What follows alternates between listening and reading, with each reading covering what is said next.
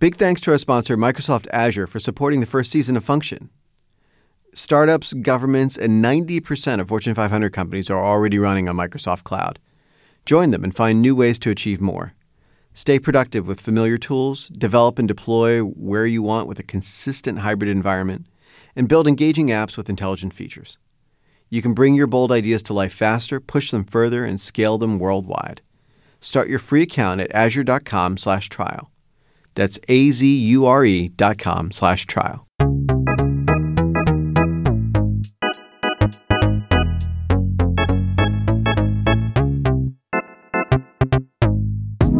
Welcome to Function. I'm Anil Dash. Today, we are exploring a phrase you might often see on YouTube. It usually goes something like, no copyright infringement, or no infringement intended, or in the wildest cases, I've seen folks put up no copyright intended, which I don't even know what they're getting at there.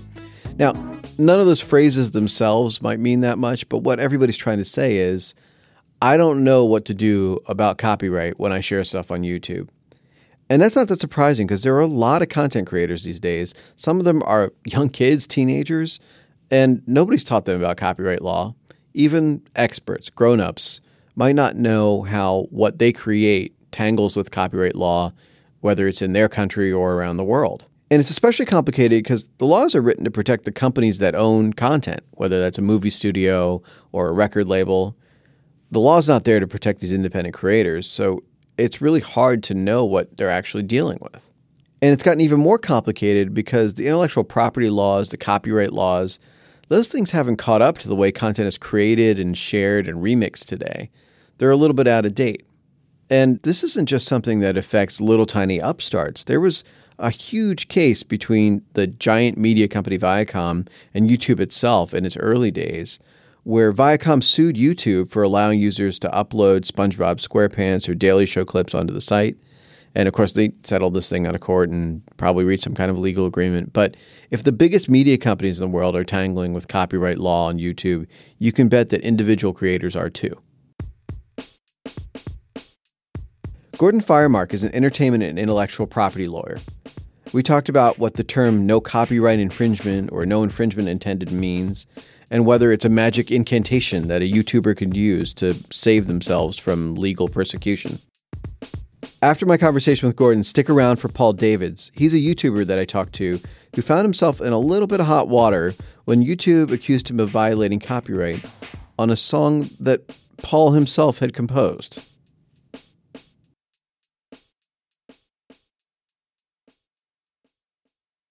Gordon, welcome. Hi, thanks for having me. We're going to get into a lot of what's going to seem nerdy or complex around, intellectual property law and copyright law and things like that. Before we do that, I just want to start at a high level. If we look at a site like YouTube, millions of videos, probably billions of videos at this point that are on there. How does the law see those movies as compared to TV or film or anywhere else? Well, I think the law doesn't really see them as different. For purposes of copyright law, intellectual property law, a work is a work is a work, as long as it's got a modicum of originality to it and it's recorded in some form. It is protected by copyright, and the owner has all the same rights that a copyright owner of a major feature film might own, and so really very little difference. So if we're talking about common works like music or that we'd hear on a radio or films that we see in a theater, how does that work become copyrighted? Well, when a creator, puts something original into a tangible form, recorded, written, painted on a canvas or a wall, whatever, that person automatically and immediately owns a copyright. And the copyright is this bundle of rights, the right to make and distribute copies and make things based on or derivative from the original, and to publish the works and display them in public and those kinds of things. And that right lasts currently for 70 years after that author after the author who creates it dies. So life plus 70 years. So it's a good long time. You want to use something that isn't covered by copyright, you're going back to the 1920s in the US and most countries around the world. So now some people and some works are in the public domain or have been essentially made available for free under the Creative Commons license or by being put into certain music libraries and things like that. Doesn't mean they don't have copyright. It means that they're being opened up for the world deliberately by the owner of the copyright. So that seems straightforward, but it seems a little weird because so many of us remember, certainly especially in the early days of YouTube, a lot of stuff that was uploaded to the site was not something that person owned, right? So they might have had an old music video or even a part of a TV show or something that they put up there, and they didn't own it and they put it up there. How does that intersect with like copyright and ownership? In the early days of YouTube, that was the big complaint that copyright owners had was, hey, here is this business that's being built on taking other people's stuff and distributing it without permission. So, we had a string of lawsuits, and the biggest one was, Viacom versus Google over all of the music videos was all MTV stuff, right? So it was a giant lawsuit that was ultimately resolved in a way that basically said that YouTube is not liable, under the law, the DMCA. DMCA was the Digital Millennium Copyright Act. Right. YouTube is able to take advantage of something called a safe harbor, where if they comply with this DMCA provision, this takedown procedure, when they get a complaint, they are immune from these lawsuits, even though they know it's happening, basically. Right. So the takeaway is Google, which owns YouTube, it's not their fault because they're just providing a platform. People can do whatever they want on it, and they can sort of say, well, that's their problem. They violated copyright, not us as YouTube. Right. It's the user, not the platform. So that sort of sets the stage. That's where we're at in the sort of broad way that people are sharing videos, and then there are exceptions. So there's fair use where you're saying I'm doing cultural commentary or I'm doing education, and I'm allowed to use this video in these contexts. So there's some space there, although YouTube doesn't always respect that. And then there's a part where like I made something myself, so I took a video and then I own that and I own the copyright on that. So that sort of is the broad boundaries there. What's interesting to me is there's a behavior that's emerged, especially the last several years, and I think especially for younger users, where they will put up, say, a music video that they know they don't own, or they'll make a montage of film clips from a movie that they know they don't own, and then underneath it they will write some indication of they're not trying to claim copyright on the material. Like they'll say, no copyright intended or no infringement intended. Right. Have you seen this behavior? I have, and I've called people out on it because, in my view, that's the smoking gun that proves the infringement. I know I don't own this, and I'm posting it anyway, and I'm saying to the world, I don't own it, but I don't want to hurt anybody. So it's kind of an admission of guilt. Yeah. Why do you think this is happening? Why are they saying this? Is this an artifact of them, teaching kids about copyright in grade school now, and you shouldn't pirate stuff? I don't know if they are. I have grade school kids myself, and I don't think they're hearing much about copyright from anybody but me. Mm-hmm. My kid came to me one night and said, I don't want to go to juvenile hall because I'm infringing copyrights. But I think it's more an artifact of hearing so much misinformation about copyright from the very platform that they're playing on.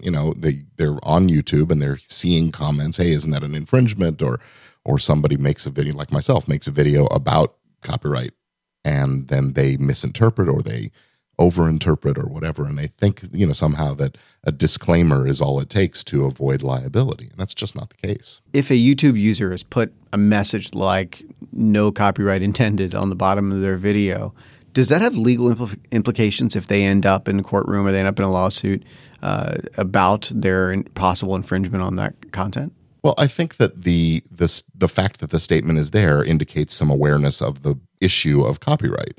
It sets out this intent element. Unfortunately, copyright infringement is not the kind of a thing where the intent is a factor in determining whether infringement occurred. Is it a copy? Did you have access to it, and is it very similar to the original thing? If so, that's a copy. And if there's any kind of damages, any kind of injury, which is often presumed in copyright cases, you've got liability.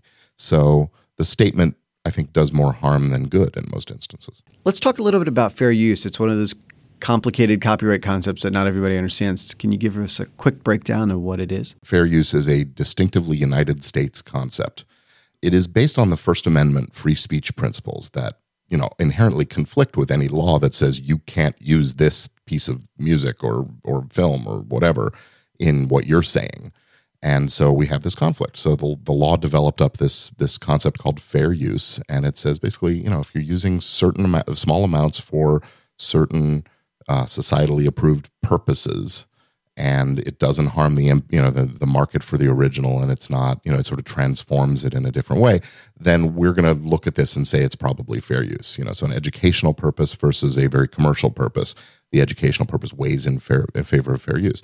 The trouble with fair use is, first of all, it's a 4-factor test that we have to balance in each instance. There's no rule of thumb that works, because each case, it just has to be handled on a case-by-case basis. And the other issue is that territoriality of this principle is U.S. only. So as soon as your video or whatever you're posting online crosses international boundaries, it is possible that you get sued in another country, especially if the owner of the copyrighted work is in that other country. So really, it's a very limited scope defense to copyright infringement. And actually, that gets to another point, which is a lot of these platforms do sort of automated detection of intellectual property, right? So YouTube, you upload a video, and I'll try to say, oh, is this a song that somebody else owns? And we'll try and see if it matches. And in many cases, they'll flag it to you and say, we think this is something that's in violation. Do you think that is what is informing whether they're a kid or not, a creator, somebody on these platforms, about what's allowed and what's permissible? I think it is, at least in part. I mean, I'm getting a lot of inquiries from content creators who say YouTube, either took down my video or is monetizing it for someone else. Those kinds of things, all a part of that Content ID system that's identifying other works. And, a lot of people are complaining, well, I think it's a false positive. And, that's the other challenge with this, is when you automate things, the sieve is only as fine as you make it, and stuff falls through the cracks. Right. And Content ID is sort of the artificial intelligence system that YouTube uses to detect what it thinks are copyrighted content. Generally, they are. Sometimes they're not. Do you think that is sort of almost usurping the law? Like that is what is practically the law, even if it's not, what courts have decided? No, I think what it is that the reason that YouTube implemented the Content ID system, I think, is that it was part of their agreement with certain kinds of content owners, the big music companies, to say, look, if we do this, we will help you identify where your material is being used, and this, switching the monetization so that the music company gets a royalty from the uses was a way of sort of paying them and compensating, and I think sort of a way of avoiding more lawsuits like the Viacom case. A lot of current copyright law came into place in the mid-'70s, and obviously everything in digital technology has changed since then. Do you think our current copyright regime is out of date for what we need in today's world? I think our current copyright regime and most of our laws are a little bit behind the times, or slow-moving and catching up with the times, and that's partly, I think, by design. We don't want to be constantly reacting and having wide swings of a pendulum in one direction or another before we sort of see where the landscape of technology or whatever the new thing is taking us. So I think that's not necessarily a bad thing. The other thing is that the copyright law has been amended. In as I said, the DMCA is an amendment to the Copyright Act, and that went into effect in the 2001 or so.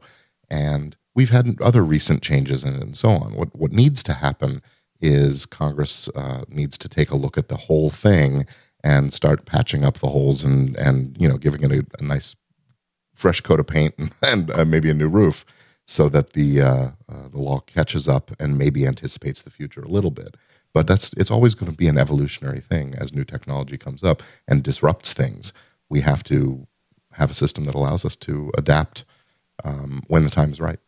It makes a lot of sense that things just got to keep incrementally improving as the world changes around the laws. And not always trying to fill in every little gap that comes up right away, because sometimes the technology is going to change again before you even get there. If you're a teenager listening to Function, and we have tons of teens that love this show, and you want to put content up on YouTube, or you have questions as a young person about intellectual property, like what are the questions you should ask yourself? Or where are the places you should go and find resources to sort of say, I want to be on the straight and narrow track, and I want to do the right thing by these people's intellectual property? So I think one step is to learn to identify who owners of the material are. And then next up is to go and ask for permission. And you may be surprised to find that they're willing to give it. The other thing is, if you do want to make a video and you need some music, why not look in the index of music that's already licensed. YouTube has this index of pre-cleared music that you can use. Most of it is pretty good stuff. It may not be exactly what you have in mind, but compromise is sometimes the name of the game. Understanding who owns it and how you go about getting that permission is useful as a life skill generally, whether you're going to be a media content creator for your whole life or just something you're doing as a lark when you're a kid. Gordon, thank you so much. Thanks for having me. It's been a lot of fun. Even regular folks can get caught up in these issues around copyright on YouTube. There was a woman who had a couple seconds of a Prince song in the background of her video. Prince was protective of his intellectual property, so he made his record label go after this woman's YouTube video, and it went all the way to the Supreme Court as a copyright case. Now, if they're having Supreme Court cases about YouTube videos, you know that regular YouTube creators are going to get involved every single day. We're going to talk to one of them, Paul Davids, about how he got tangled up in a copyright issue about a song that he had written himself.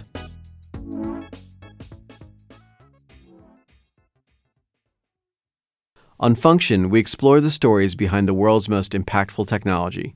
Coming up next, we'll hear an advertiser segment from Microsoft Azure.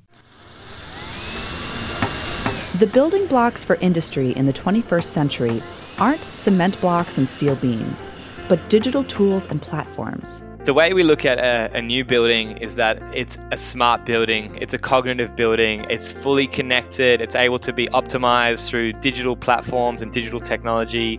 That's Dale Brett. He's a co-founder and chief product officer at Willow, a technology company that creates a digital map of the physical world in high-res detail. It's called a digital twin. With a digital twin, we can see all of the context of that building live in a digital format on our computer online. Willow takes data from all of the systems inside a building, the lights, the heating system, which meeting rooms are in demand, and stores it on the Azure cloud. Then, Willow uses machine learning algorithms to understand this data and make smart decisions about the built environment. It's really about the data analytics, which then allows us to see how's the temperature been going, the air quality, has it been operating at 100% capacity, or are there certain components that show us we can do predictive maintenance. Then, the team can apply these learnings to new projects and easily bring them to scale. All this is why the team at Willow uses Microsoft Azure. Learn more about the tools you can use to build a smarter world and business with Azure. Try a new Azure free account at azure.com/trial. azure.com/trial. Thanks, Microsoft Azure, for sponsoring Function. Now back to the show.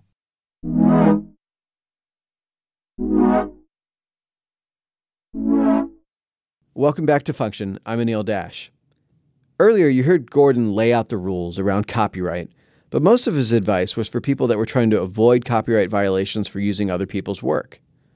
What happens if YouTube accuses you of ripping off something that you composed and created yourself? Hi, my name is Paul Davids, and this is episode 3 of a series in which we learn the basis of music theory. And I highly recommend Paul Davids is a YouTuber who makes guitar tutorial videos and backing tracks for people who are learning to play the guitar. 1, 3, 5. That sounds like music theory. This is gonna be fun. Earlier this year, YouTube sent him notice saying one of his videos had been flagged for copyright infringement. But when he looked, the song he'd been accused of infringing on was one that Paul had written himself. I started making these backing tracks to put on YouTube for other people to play over. I thought, well, let's have like a little bit of a funky, groovy rhythm pattern. It's very groovy.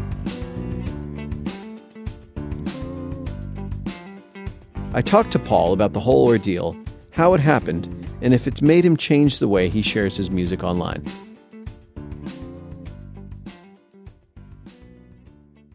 So, Paul, can you tell us a little bit about the kind of videos you make and how long you've been on YouTube? Yeah, sure. Well, I've been actively on YouTube for more than 3 years at this point.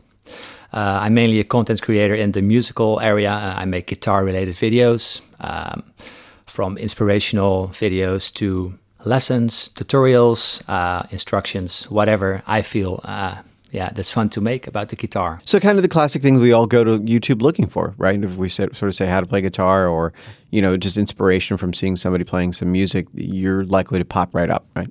Well, there are some real big guitar channels, musical channels, but mine is, it's doing pretty okay. I can't complain.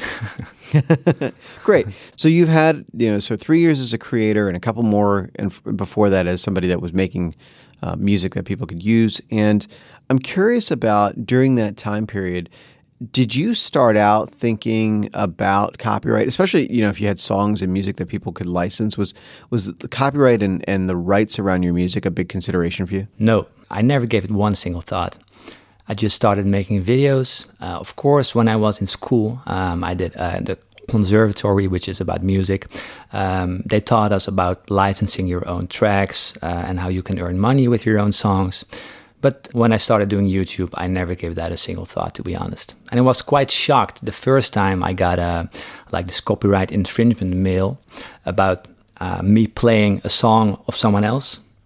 And apparently the rightful owner of that song made a copyright infringement claim on my video. And I was like, I didn't even play the song. Well, I played it on my guitar, but it didn't sound the same. It was just a single guitar line. It had no resemblance with the original track other than just this tiny guitar fragment. And I was like, how can they claim this?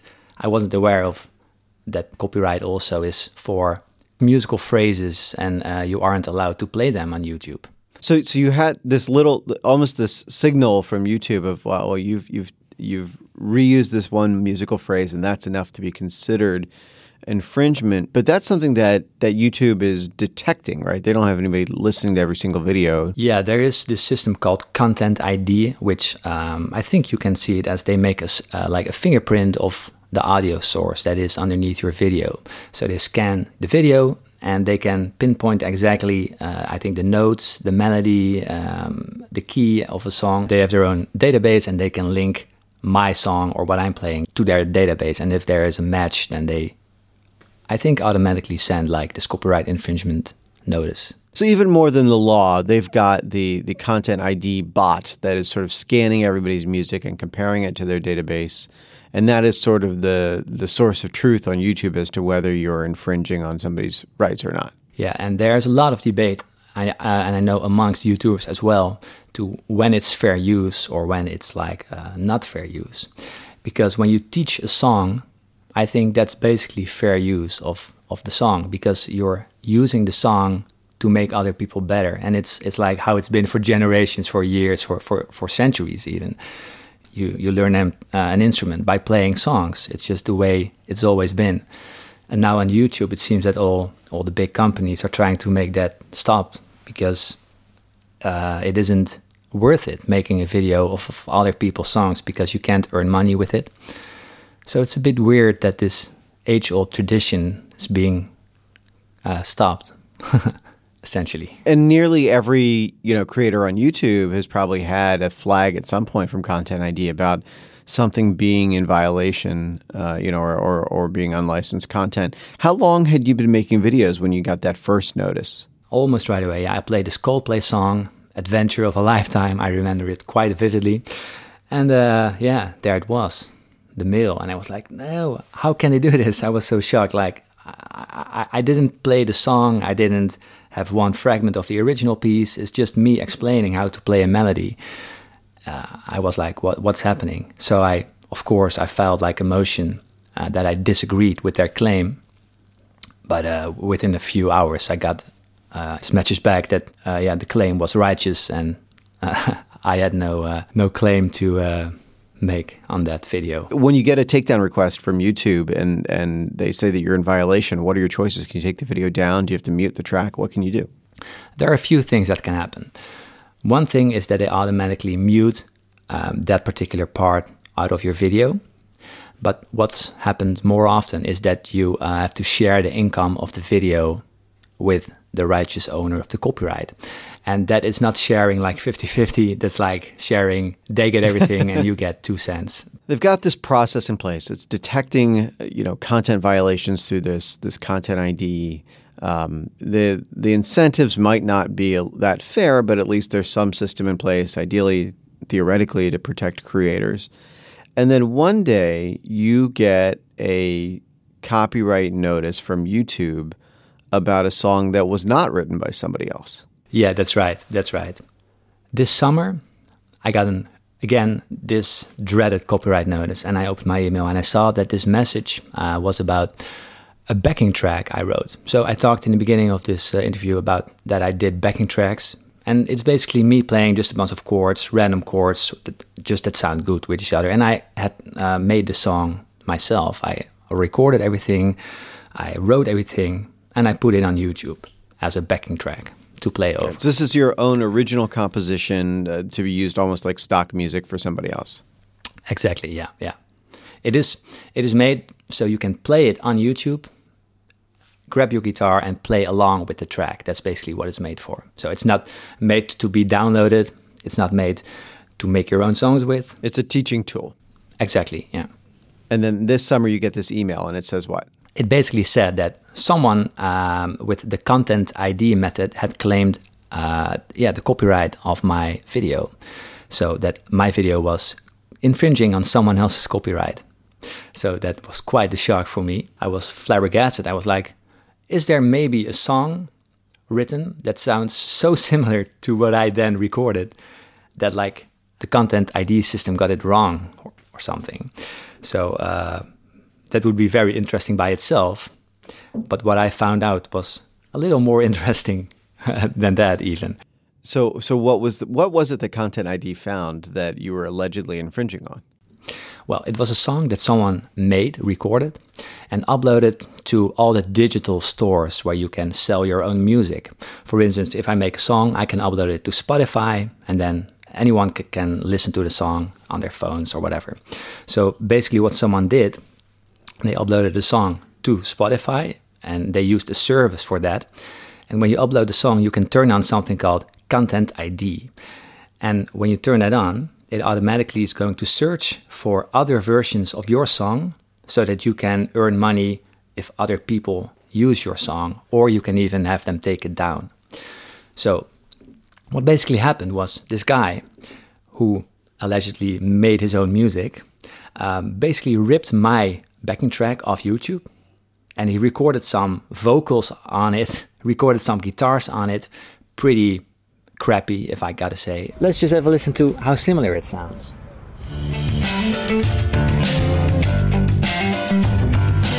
Whoa, it's the same track? My heart skips a beat. With added vocals and guitars? What? Even the solo is the same.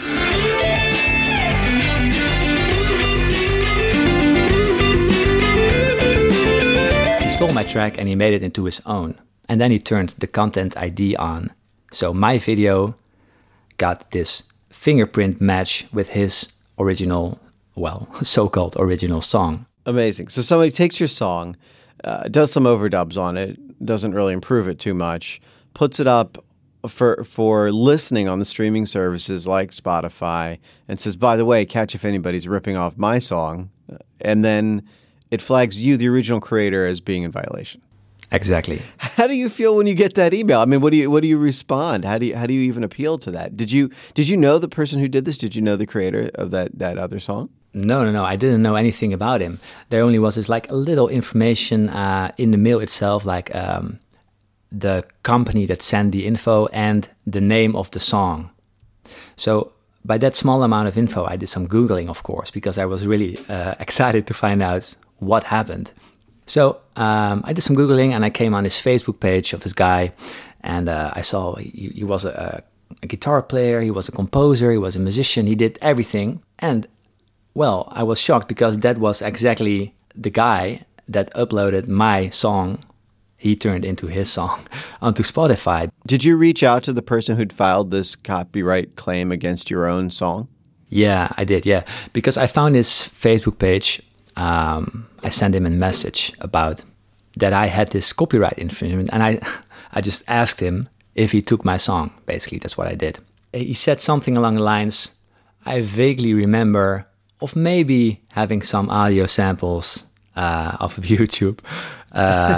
So it's really shocking for me that anyone who calls himself a musician would do something like this because it's just stealing. He doesn't even acknowledge it as stealing.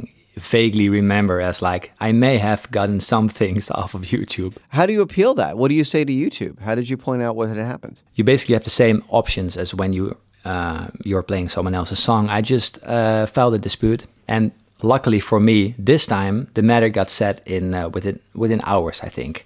Of course. Wow, so YouTube Yeah. saw your dispute and they said, okay, you're right, you're telling the truth. Yeah.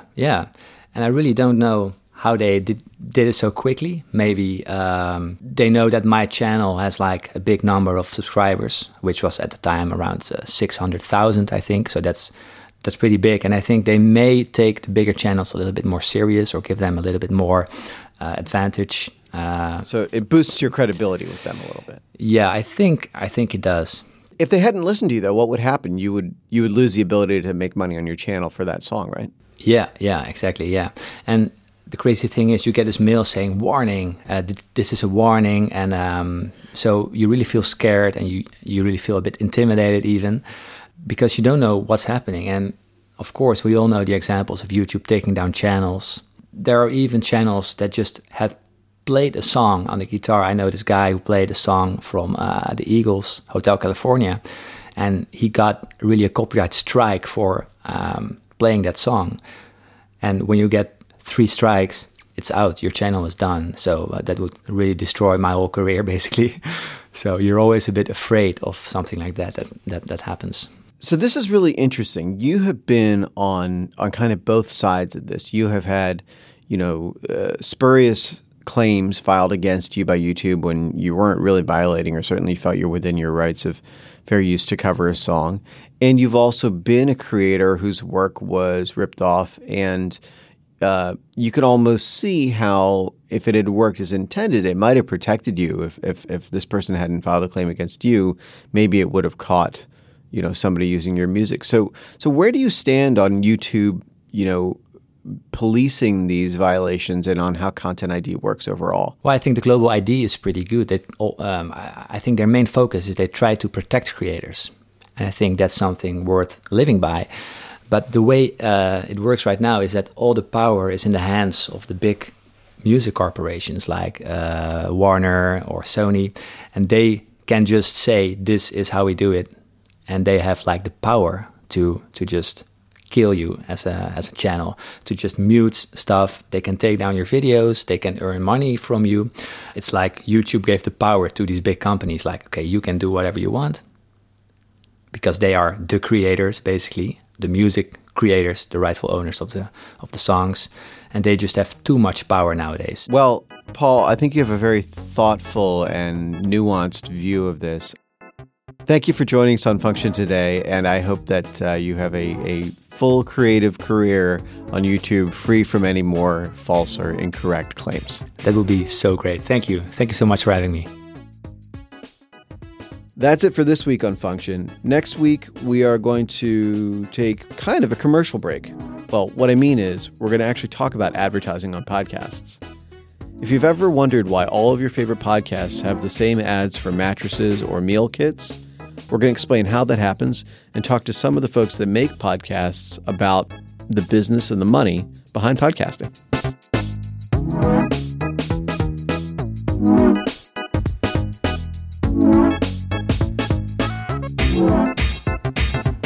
Function is produced by Bridget Armstrong. Our associate producer is Maurice Cherry. Nishat Kurwa is the executive producer of audio for the Vox Media Podcast Network. Our engineers are Srinivas Ramamurthy and Jarrett Floyd. Our theme music was composed by Brandon McFarland. Big thanks to the team at Glitch. You can always check out Function at glitch.com/function, and you can follow me on Twitter at Anil Dash. Please remember to subscribe to the show wherever you listen.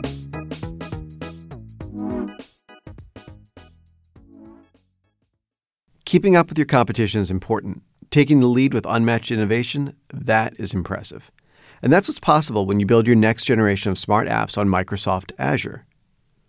Clear the way for unparalleled productivity with end-to-end development and management tools. Integrate cloud capabilities across your environment with the only consistent hybrid cloud. Discover transformative insights through artificial intelligence and real-time data, and scale across more global regions than you'll get from any other cloud provider. Because every business and every organization, whether small or large, old or new, has something to gain by reaching beyond the limits of an on-premise data center. What will you achieve when you come to the cloud? Get started with a free account and 12 months of popular services at azure.com/trial. azure.com/trial.